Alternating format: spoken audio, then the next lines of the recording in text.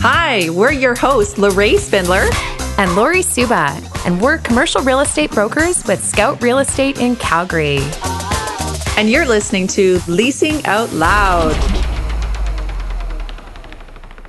You're listening to Leasing Out Loud, episode 45, with your hosts, Lorraine Spindler and Lori Suba. Welcome back, everyone. This week, we're going to chat about business centers and how it compares to leasing your own space. Right. And we've been having a lot of questions, a few questions actually lately, Lorraine, from groups that are startup entities considering their options. Should they look to take down space in a business center or take down their own space, and wanting to know kind of the pros and cons to both scenarios. So we thought it would be timely to have a little discussion about this today. Perfect. Yes. Because I guess there's a lot of factors at play that they need to weigh. Totally. One being flexibility. Totally, Lorraine. So a lot of groups, especially when you're starting out, you're not sure how fast you may be growing and adding people, and what the world looks like in terms of your business and what you want to commit to in terms of a lease commitment, right? Because you're going to step up and say, I'm going to pay rent for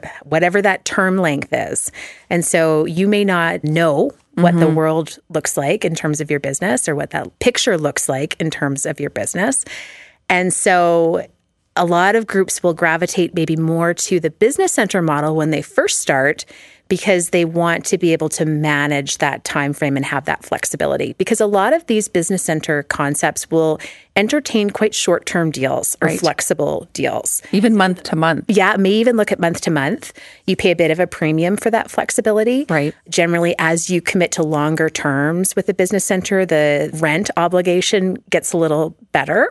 But there is that flexibility built in. Whereas traditional leases, they typically like to see some term. Right. That being said, some landlords are willing to consider much shorter terms than they had in the past, like a year as an example. Right. And so if you can get a year option at a business center too, you got to weigh pros and cons on that. Weigh the pros and cons, yeah. Yeah. So another factor would be, I guess, size or number of people, right? Square footage that they need, and number of people that they have from the get-go. Right. And this is just my personal opinion, Lorraine. I think if you're a business and it's one person, maybe two max, I think a business center makes sense. I think where it starts to make less sense is when you have more people, because a lot of times these business center concepts, they're really just like an office. Yeah. An office on a floor. So they will have 2 desks within an office, possibly 3 desks within a larger office. And so that doesn't necessarily work for people that are on the phone a lot. It can be really noisy. Like us.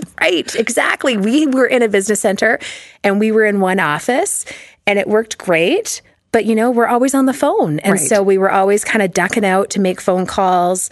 We didn't want to disturb one another. We were kind of on top of one another in a way, because we were just in one, call it 10 by 15 office. And there were 2 people in there. So it can be a bit squishy. Yeah. Where it might make sense for a group, say they're tech, right? And they're doing graphics or software development or accounting, finance. Like that might actually work for groups like that. Totally. A lot of groups now are even using business centers as like a virtual address. And some of these business centers, in fact, I would say most of them have that optionality where they will say, you know what, you can use our address and you don't actually even have to rent an office. And so because more and more people are working remote, this makes a whole lot of sense for some businesses. They say, you know what, I need to have a presence in Calgary. I need to have an address. I don't want it to be my house. Or a P.O. box. Or a P.O. box. Right. I need an actual presence. And so they will sign up for, call it a virtual office. And that's really having just the address. And they pay a whole lot less than if they were to actually lease an office within a business center. Right. Yeah. And of course, just getting an address for correspondence like that, you can't get if you're leasing space. Like that's ultimate flexibility. Totally. That you cannot get by signing a head lease. No, exactly. And I know we even did that for a period of time too, when we were in hard COVID lockdown and we weren't meeting up in an office. We said, okay, let's just roll to a virtual office, kept the address the same. And quite honestly, now everyone's going to know. But at the time, no one was the wiser. No one knew that we weren't there. Yeah. Everyone saw the address. And I mean, it did give credibility right out of the gate. We had a downtown address. Right. And nobody really knew what the situation or arrangement was within that business center for us. So it was really nice. Yeah. Worked well. They fill a need. There are certainly groups like startups, whichever, that need that kind of an arrangement. So they're certainly filling a need. As you get bigger. Yes. And I know for us, it made a whole lot of sense to move to space that's our own. Yes. Because we needed to have a little bit more room.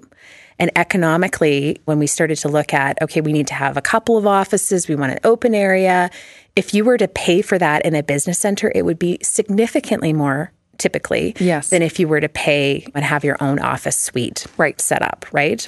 Yeah. And there's also something to be said of having your own space. It's true. Right? Yeah. We have our plants, we have our moss wall, we have our snacks in the kitchen. It's kind of our space. And I think there is something to be said for that. And some groups may just say, that's what I want, right? We just want to have a space of our own. We like to maintain control over our own premises. Right. And with a business center too, so I guess there's amenities, kind of shared amenities that are built into that price, which is why, say, per square foot, it's a bit more costly to get that short-term flexibility. And you may have one office, but there's shared reception, for example, right? Kitchens, meeting spaces that you can book. Right. Usually Wi-Fi is included. It's usually furnished. Right. So there's all these extras that you get. They'll have even reception services that they can add on for a cost. So it really can be tailored, to suit their needs. Right. Yeah. So it works really well for the small. Yes. For the really small startup, call it 1 or 2 person arrangements or even a virtual office requirement, it's really slick. Yes. Yeah. But there is something to be said for having your own space. Yeah. And as you grow, it makes a whole lot of sense to take down your own space. Yes. Yeah, from a cost perspective. Well, those are great things to consider and help our listeners understand, like, what are you weighing? Like, when does it make sense for a business center arrangement, or when might it make sense to lease your own space? Yeah, I hope that helps. And thanks very much for tuning in this episode. If you have any questions for us, comments, ideas, we're always open to hearing from you. You can reach us at hello@scoutrealestate.ca. And you can find us on LinkedIn, Instagram. We're easy to find. Well, thanks very much for listening and have a great week.